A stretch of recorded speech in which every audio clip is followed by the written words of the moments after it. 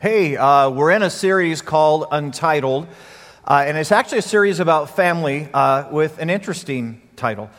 Here's how we got there. Here's part of the discussion that we're having is this idea that says, look, every generation in your family up until now has had an opportunity to write a chapter in your family story, in the Edwards family story, the Johnson family story. And no matter if they've written a great chapter, and maybe that chapter was amazing, or maybe sometimes the previous chapters in your family story weren't so great, you and I now have the chance to write this chapter, that our generation, our part of the family story, is our chapter to write. And the thing that's interesting is the family story is not done yet. It hasn't been titled yet. And so the question we began to say is, what would it mean for you and I to write such a powerful chapter, such an amazing, forever-changing chapter, that the way that you and I live our family right now becomes the title of the book? It becomes the title of the Johnson family story, the Edwards family story, because of how you and I wrote our family chapter. So we called it Untitled, because you and I have a chance to write the title. And so we're just exploring that together. I just want to tell you, we've got some messages coming up I don't think you're going to want to miss. We're going to take a whole Sunday talking to single parents. How do you do family as a single parent? We're going to be talking about the sins of the father. And some of us live with some past stuff in our lives that is carried down from our family from generation to generation. Cool stuff that we're going to spend some time together. It's interesting, though, that as we were putting this series together and talking about it, one of the conversations we had was to say, look, there's a message we did back that we think we need to go back and revisit that message. We need to talk because in the context of family, this has such incredible power to form our families and to change our families. And if we miss that conversation, it could do damage to our families. So we're revisiting that conversation together today, and it's this idea of creating and maintaining moral authority in our families. There's going to come a moment when you're going to need moral authority. You're going to need the capacity to speak into the lives, especially of your children or of your spouses or of your, and have in that moment moral authority, that your words won't ring hollow, but instead will land in the hearts of the people that you're talking to. So let me see if I can help with that a little bit. Do we have a young person in the room somewhere? Even though we tried to get them all out of here. Okay, so I need younger, like 10, 12. Over here? All right, send them up. Come on, dude, you're on. Just you. Okay, so here's the thing. You've got the hardest part, but come on, dude, come on. All right, so tell me your name. Luke, dude. All right, come over here with me, Luke. You are amazing. It's just you and me, man. There is nobody out there. It's just you. All right, here we go. So, Luke, all you got to do is you got to stand right there. Okay, there, right there. Okay. So here's how moral authority works. There's going to come a moment that you're going to be speaking into the life, especially potentially into the life of your children. And in that moment, you need your words to affect the heart. And whether or not your words affect the heart of your children is going to all be about moral authority. See, here's the deal. There's going to come a moment you're going to want to say, look, here, I remember what it was like to have the crowd all going the wrong way. And you just need, I went with the crowd. I did exactly what my friends were doing. I got caught up in it. I wanted to be popular. And you just need to know that going with the crowd has caused me some of the deepest regrets of my life. And as you say that, you're going to need that information to land in the heart of your child so that it steers the heart of your child. See, you're going to want that conversation to move your child somewhere else. But it will only happen, you ready, if you have moral authority as you have the conversation. See, there's going to be a moment where you're going to say, look, here's the deal. I used to chase everything that had a skirt. I went after every single girl. And you just need to hear that at the time I thought that was really cool. I thought it was a great thing. But I have caused all sorts of heartache. And I'm just going to ask you to live this moment of your life differently than your dad did. And you're going to want moral authority so that it lands and you steer, because of that conversation, the heart of your child.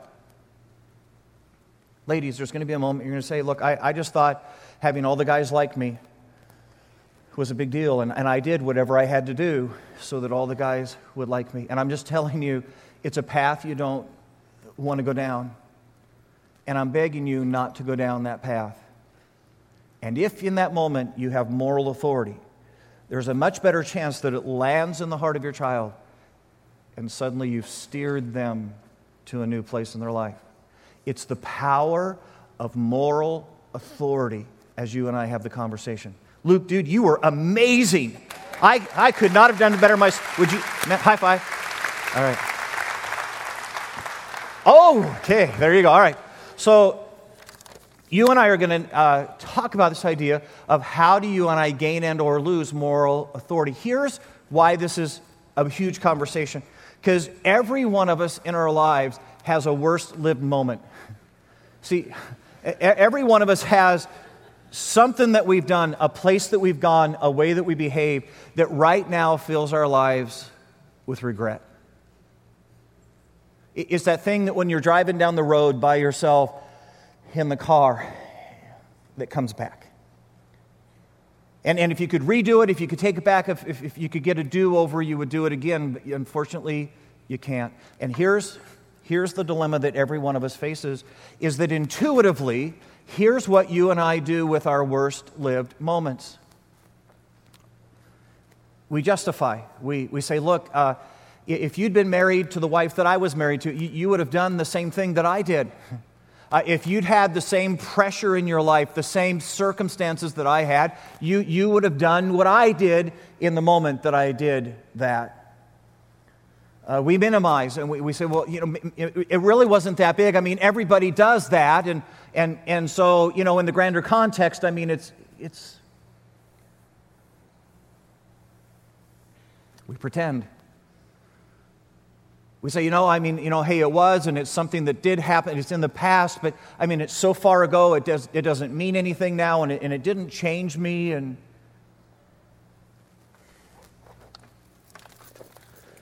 what many of us have done with our worst-lived moments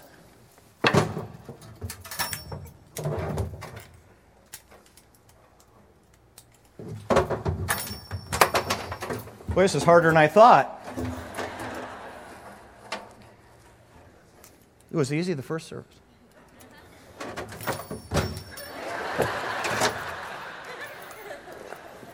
Oh, my.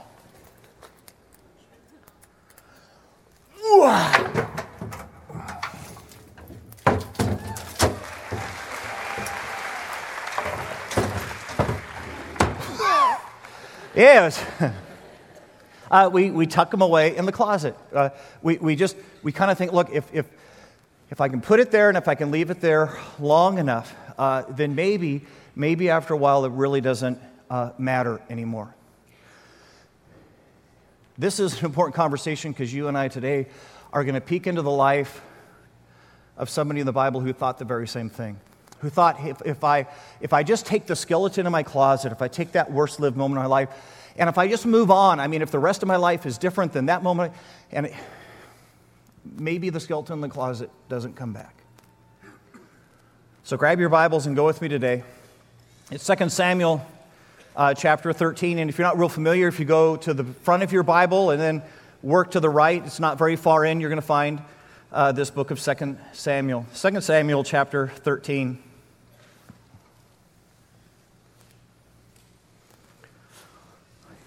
It's a story of a life of a guy by the name of David, who probably most of us have heard something about, but the story you and I are going to get into today is a story we don't talk about very often. It's a worst-lived moment. It's a I wish I could do it over moment in the life of David. It's 2 Samuel chapter 13. Let me set up what's happening here. David is king of Israel, and he has a son by the name of Amnon. And Amnon is in love with his sister. And so every single day he walks through the palace just lovesick. He can't even function because he's thinking about his sister so much. So much so that his friend comes to him and says, dude, something's wrong. And he says, yeah, I'm just desperately in love with my sister, and there's nothing I can do about it. And his friend says to him, hey, no, you're the king's son, you can do this. Here's what you do.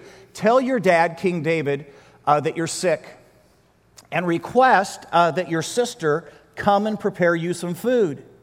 And then when she's there in your apartment, you can do whatever you want to do. And so Amnon does exactly that. He sends word to his father, King David, and says, look, Dad, I've been sick now for a while, and I can't figure out why I'm not getting better. But I'm thinking if I ate something, then maybe that would take care of it for me. Would you send my sister Tamar to cook for me? She makes this amazing flatbread.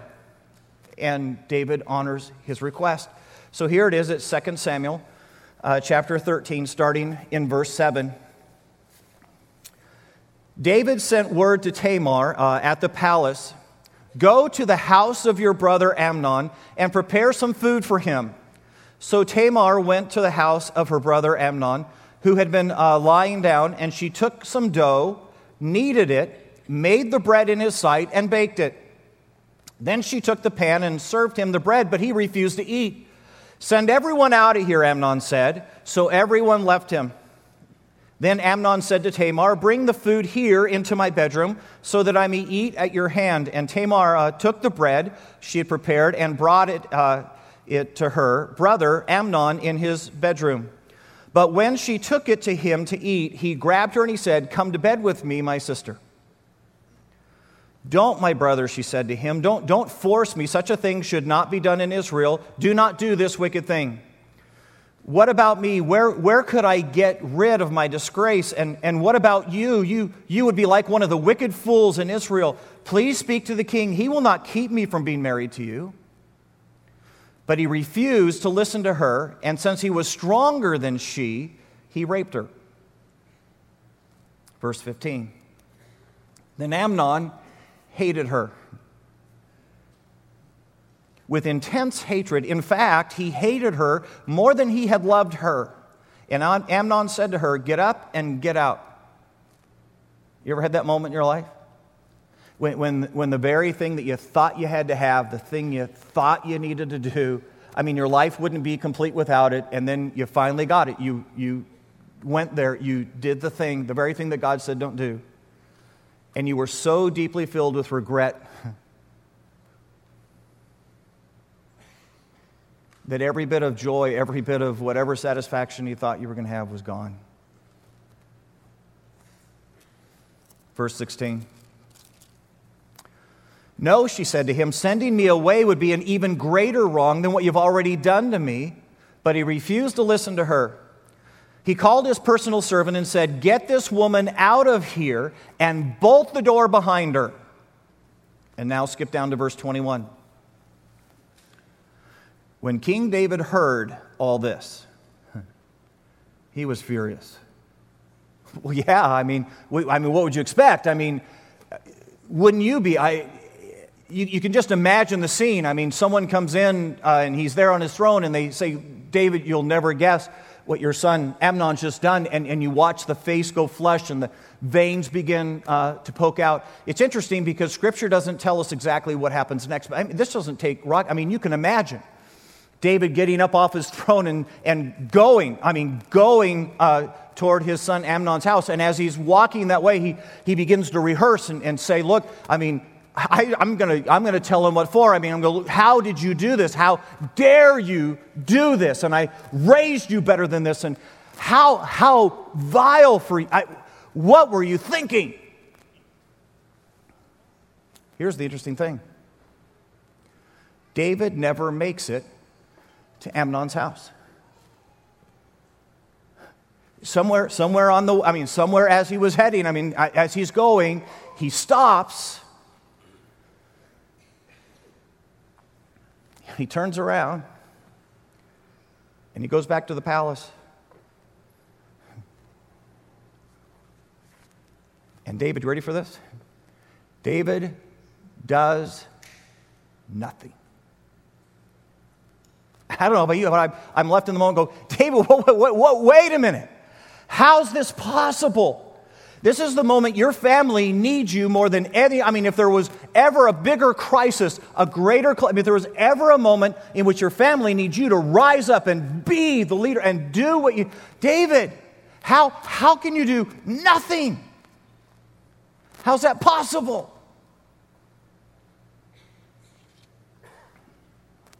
You get that it's not a lack of courage on David's part. I mean, think about it, guys. This is the guy that when he was 15 or 16 years old, runs out into the battlefield to face Goliath. When grown men are shaking in their boots, David is going toward the giant. David doesn't have a deficit of courage. It's not a lack of integrity. Matter of fact, some of you may or may not know this story, but when David is a young man, he's actually told, you're going to be the next king. Saul has disappointed God. It's not going to be Saul's son, Jonathan. God's going to skip the lineage, and you're going to be the next king. Saul hears about this and decides, I can keep this prophecy from happening. I'll just kill David. And he begins to hunt David down. And David's done nothing wrong. And so as Saul is chasing David with the absolute intent to kill David, David ends up hiding in a cave. It just so happens that as David is hiding in the cave, Saul needs to take a bathroom break. So he says to his army, hey, you guys all wait here. I'm going to go in the cave for a minute. And while Saul is in the cave doing what you do when you do a bathroom break, David's men turn to him and go, dude, God just delivered your enemy into your... Kill him. You'll never have a better opportunity. Kill him. And David instead goes up behind Saul, cuts a little piece of his cloak. And when Saul leaves the cave, he goes out to say, Saul, look, you were in my hands. I could have killed you. And I didn't. And he says to his men, look, guys, if God really wants me to be king, then God will make me king. He doesn't need me to kill a man to get there. David is not lacking in integrity. And so the question comes, how in the world does he not make it to his son's home? What paralyzes this man in the moment when his family most needs him?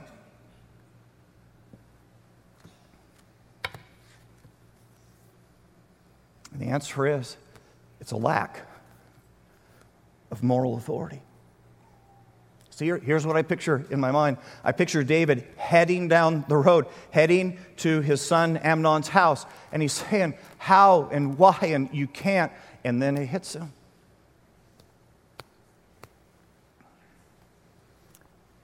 I know what Amnon's going to say back. Because in David's past, he has an encounter with a woman called Bathsheba. And there was a moment ill-lived in David's life, a moment when he saw another man's wife, and he invited her into the palace, and he took his authority and manipulated and caused her to sleep with him. And then when she turned up pregnant, he ended up making sure that her husband was killed in battle, murdered. And as he heads to Amnon's house, he can hear the words ringing, Dad, I guess the apple doesn't fall far from the tree. See, I had a woman that I probably had no business with, but I wanted her anyways. Sound familiar? And I was willing to do anything to be with her.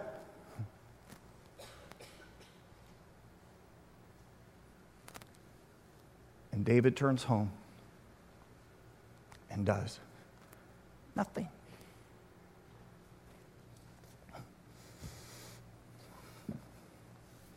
Go with me to verse 22. Absalom. Absalom is David's firstborn. Absalom is next in line. It's not supposed to be Solomon who ends up being the next king of Israel. It's David's firstborn son, Absalom. Absalom never said a word to Amnon, his brother. Either good or bad, he hated Amnon because he had disgraced his sister, Tamar. And in the heart of Amnon, his father's lack of response becomes just one more moment of failure. One more moment that proves Dad's not up to the task. So here's what Absalom would say. Look, I mean, there's the whole Bathsheba thing, and he never dealt with that. He never got that. And every time since then, he's watched a man come in and bow and say, King David, you're such a great king, and boy, you're just such a great leader. Absalom has, and it's been like fingernails on a chalkboard. He's going, dude, if you knew what was in the closet in our family. And now it's such a clear moment that David needs to act, and Absalom goes, see, my dad is impotent. I mean, he has no capacity to lead our family, let alone lead a nation. Absalom will eventually end up literally revolting against his father. He will literally sit at the city gate and say to the people, if I were king, let me tell you what I would do. And he leads a revolt. He will never sit on the throne, or he'll never stay on the throne of Israel. Because here's why. Absalom cannot get past the unresolved issues in his family. And as far as Absalom is concerned, his father has lost all moral authority. Here's what Absalom does next. He waits. He waits for 2 years. He doesn't say anything. He doesn't do anything. And then he calls a party. It's the end of harvest. And he says to his dad, hey, harvest has been great this year. Let all the sons of the king come together and we'll have this big celebration of the harvest. So here come all the sons of the king, including Amnon. Absalom says to his men, look, here's the deal. We're going to get everybody in the room good and drunk. When the moment comes, I'll say out loud, kill Amnon.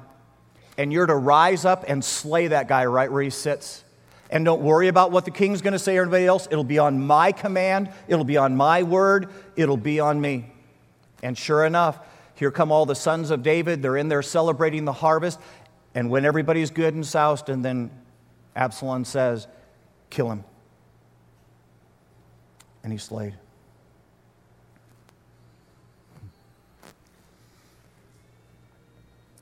Absalom has waited 2 years for his moment. Because here's the deal.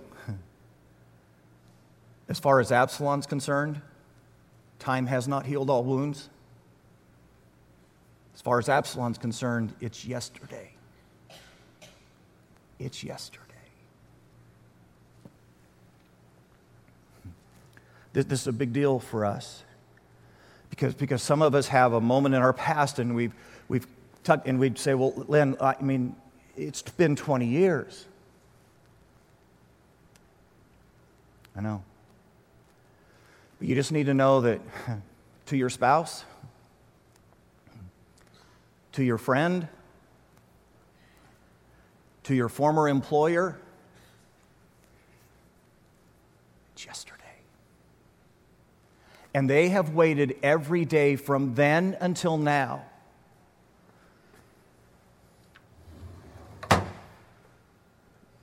For you to go, I get it. I get it. I was wrong. It was a horribly lived moment. I'm sorry. Because. For them, 20 years is yesterday.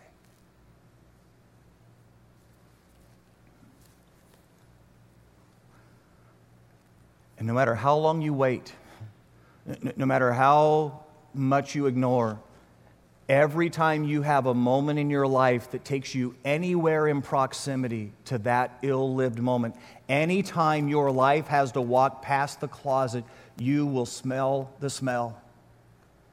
And it will paralyze you. And it will rob you of all moral authority. You'll say to yourself, I can't say that to my son. I did the same thing. I can't go there. I would be such a hypocrite. Not because you did it, but because you never dealt with it. So someone would say, well, Lynn, I mean, what do you do? I mean, what if I did? What if I came in today? And I mean, I already know in my heart, I've got the moment. I know the skeleton. What would I do if that were me today? Grab your Bibles and go with me to Matthew chapter 5. It's going to be just to the right in your Bible. Matthew chapter 5.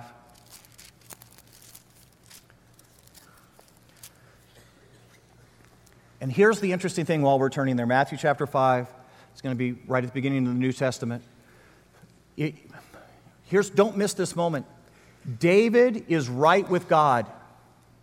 David is right with God.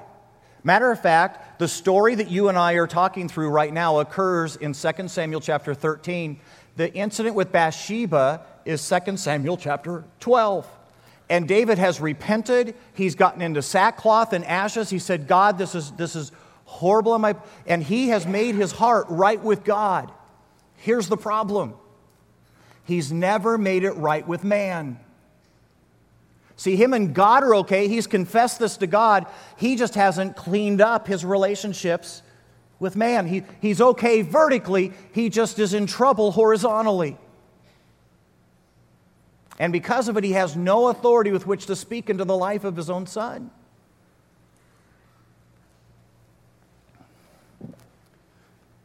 What Jesus is about to tell you and I to do in Matthew is going to be absolutely counterintuitive to you and me. It's going to absolutely be different than what you and I would think to do. It's what our hearts fear to do. And yet, here's what you need to hear. Even though this is not going to feel right, it is right. A while back, I was jogging. I know that's hard for you to believe. It must have been like the 3rd of January or something, and I had just finished my New Year's resolution. But I'm jogging, and I'm jogging down a canal that's right behind our house. And as I'm jogging, I come up to this white crane that's fishing in the canal. Now, here's what the crane does intuitively, because it's absolutely instinct for the crane. As I get closer, the crane flies, but he flies further away, which means all he's done is he's flown a little further down the canal. So as I keep jogging, I'm closing the gap. And so again, I get close, he flies further down the canal. Now he's with a couple buds. So now I get to them, and now several of them fly further down the canal. I had a herd of cranes in front of me. I'm thinking, this could go on forever. And then, one crane did that which was not intuitive and instinctual for them. And instead of flying further away from harm, he flew to the side into the field, waited for me to pass, and then flew back to the canal behind me. You know the interesting thing? The moment he did that, all the other cranes followed in form and came back. Guys, the answer that you and I are going to find right now is not what our hearts say to do. It's going to be absolutely against what your instincts want you to do. And yet it breaks the pattern. And here it is. It's Matthew chapter 5, starting in verse 23. Here's what it says. It says, "Therefore, if any of you are offering your gift at the altar," you're in the middle of a church service, and there, while you're sitting in church, you remember that your brother has something against you, leave. Leave. He says, just get up. Leave your gift there in front of the altar.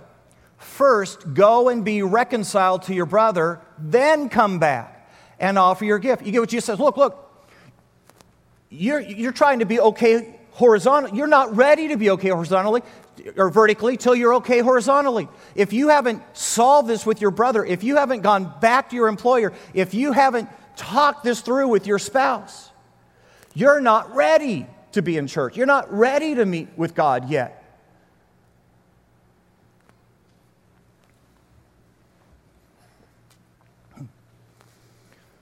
Years ago, I was youth pastoring. I'd taken over a youth group from a guy who was wildly popular by the name of Mark. Part of how he'd become so popular with youth group is that he was willing to do things with the youth group that probably youth pastors maybe shouldn't do. So, like, he would take kids out in the middle of the night, and they would sneak into the backyards of people who were on vacation and have a pool party. And But it was cool, and the kids loved him for it. So now he leaves, and I end up being their next youth pastor. Talk about a disappointment. Because, I'm Mr. Straight-Laced, so I won't go do that. And so it didn't take long for the youth group to go, man, that Lynn, he's just a horrible stick in the mud. He's no Mark, I'll tell you that. I'm about 6 months in, and I begin to I'm losing these kids. These kids don't even want me around. We go to winter camp, and as I'm driving there, I go, wow, I've got to do something. I got to pull a rabbit out of my hat on this deal. I won't be their youth pastor much longer. And so then I come up with this amazing idea to be the most popular youth pastor ever. So here's the plan. I take all the kids into the chapel, and I say, look, we're starting winter camp together, and I just think we need to start in a season of prayer. So I want you to pray that God will move, and I want you to pray that we'll just get a whole bunch out of this camp. And so girls, you stay here in the chapel, and you stay with your female leaders. You guys pray. I'm going to take the guys. We're going to go somewhere else and pray. I get the guys all outside, and I turn to them, I go, look, dudes, we're not going to go pray. I'm going to be the coolest youth pastor ever. We're going to go raid the girls' cabins. And so sure enough, we go up, and we take everything the girls brought. Everything, and we throw it in their sleeping bags, and we pile it in their everything, so that when they go back to the cabin, there's nothing left there. Well, now I'm left with, where are we going to put it? And I think to myself, we'll just put it on the church bus. That'll be safe. I can lock it up. We get back to the back of the church bus. I open up the door, and I say, okay, guys, load it on. Now, surprisingly, high school boys' idea of loading was different than mine. And they begin to stand at the back of the bus and huck it. So now think about this, you've got makeup and cosmetics. Woo, woo, woo, woo, woo.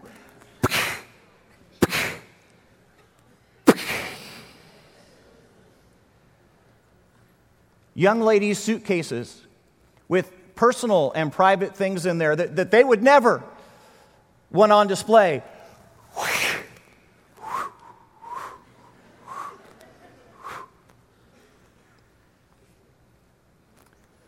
The girls came out of their prayer time and found our joke, and they weren't laughing. How do you have such a bad, it was.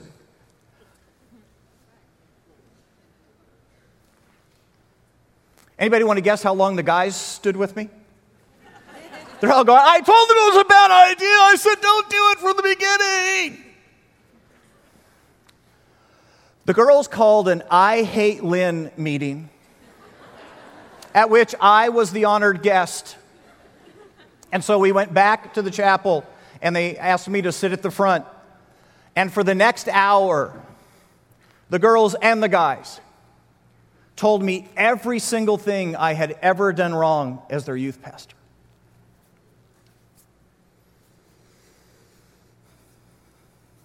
Can I tell you how bad I wanted to minimize?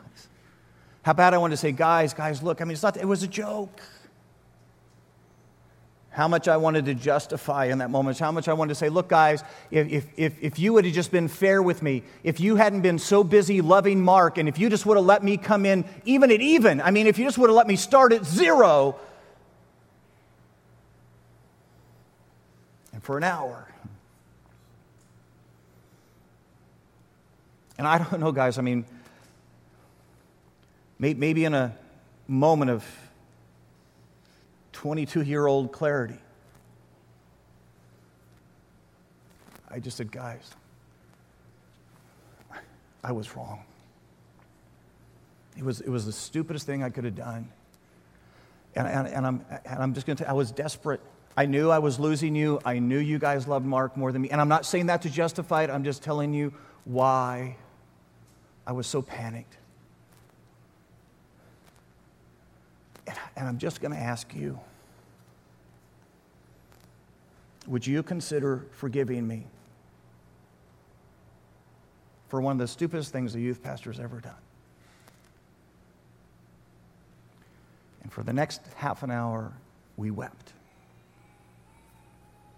And they forgave me. And in that moment, I became their youth pastor for the first time. See, Jesus would say, get up. Go apologize. Don't minimize, don't justify, make it right. You know what? You want to hear something incredible? When you and I decide to take the skeleton out of that closet, that thing that so controlled our lives, that thing that so affected us, loses all its power. Skeletons don't survive the light. And suddenly, what had been the thing that caused you to lose moral authority becomes the thing that gives you moral authority because you've dealt with it. How much more powerful, think about this, guys, how much more powerful in the life of David if he would have dealt with this with his family and said, look, you guys are right about Bathsheba, and I did this, and I'm just telling you, I can reflect back now and tell you it was the worst decision I've made as king, and I would never do this again. I would never go there again. Matter of fact, I'll spend the rest of my life showing you that I've learned this lesson. Then when the moment had happened with his son, think how powerful for David to be able to sit down with Amnon and go, dude, you know this. We've talked about this. I told you about a woman that I had no business pursuing and that I did anything I had to do to get her. And you know how deeply that's cost me in my life. Amnon, you knew better than this because there were no skeletons in our family closet. And suddenly he has moral authority because the skeleton's in the light. It's not the secret we don't talk about at the Joneses' home. You want to hear something even more interesting? Very often God, and this is just because God is who God is, He takes our worst moments and creates ministry out of it. He actually takes the low point of our story and makes it the platform to have a story. Some of you have been here when we've talked with ladies who've had abortions in their life, and they've said, look, I regret the decision. I would never do it again. But because they had the courage to say it out loud and to do it, can I tell you that when those services were done, woman after woman after woman went to those women and said, can I talk to you? They didn't come to me. They went to them because they had the courage to take the skeleton out of the closet. You've seen men sit on this very stage and talk about struggling with pornography, spending gazillions of dollars, only to find it wrecking their lives. And I'm telling you, when those services get done, they have men huddled around them saying, help me understand how to navigate. They don't come talk to me. It becomes their platform of ministry. I'm 9 years old, and my parents are divorcing, and my dad has cheated on my mom. And I go running to my best friend, Steve Hill's house. And I'm in there telling him, I just found out my parents are breaking up. Steve's dad overhears the conversation. And he takes a little 9-year-old boy by the hand. He says, hey, come in here to the dinner table. And he gathers his wife and his son with him. And he says, Lynn, here's what I need to tell you. There's hope. There's hope. Let me tell you how I know there's hope. Because I cheated on my wife. I messed with my secretary. And when the dust began to settle and when my senses came back, I realized what I had done, and I went home and I begged for my wife's forgiveness. I told my son what I had done. Lynn, I want to tell you, there's hope. Why was Steve Hill's dad able to speak hope into the life of a 9-year-old boy? Because his skeleton wasn't in the closet. He'd already made it right with his wife, and he'd made it right with his boy. And so he could speak into me. See, the wonder of this is that skeletons out of the closet sometimes become your ministry. Let's pray.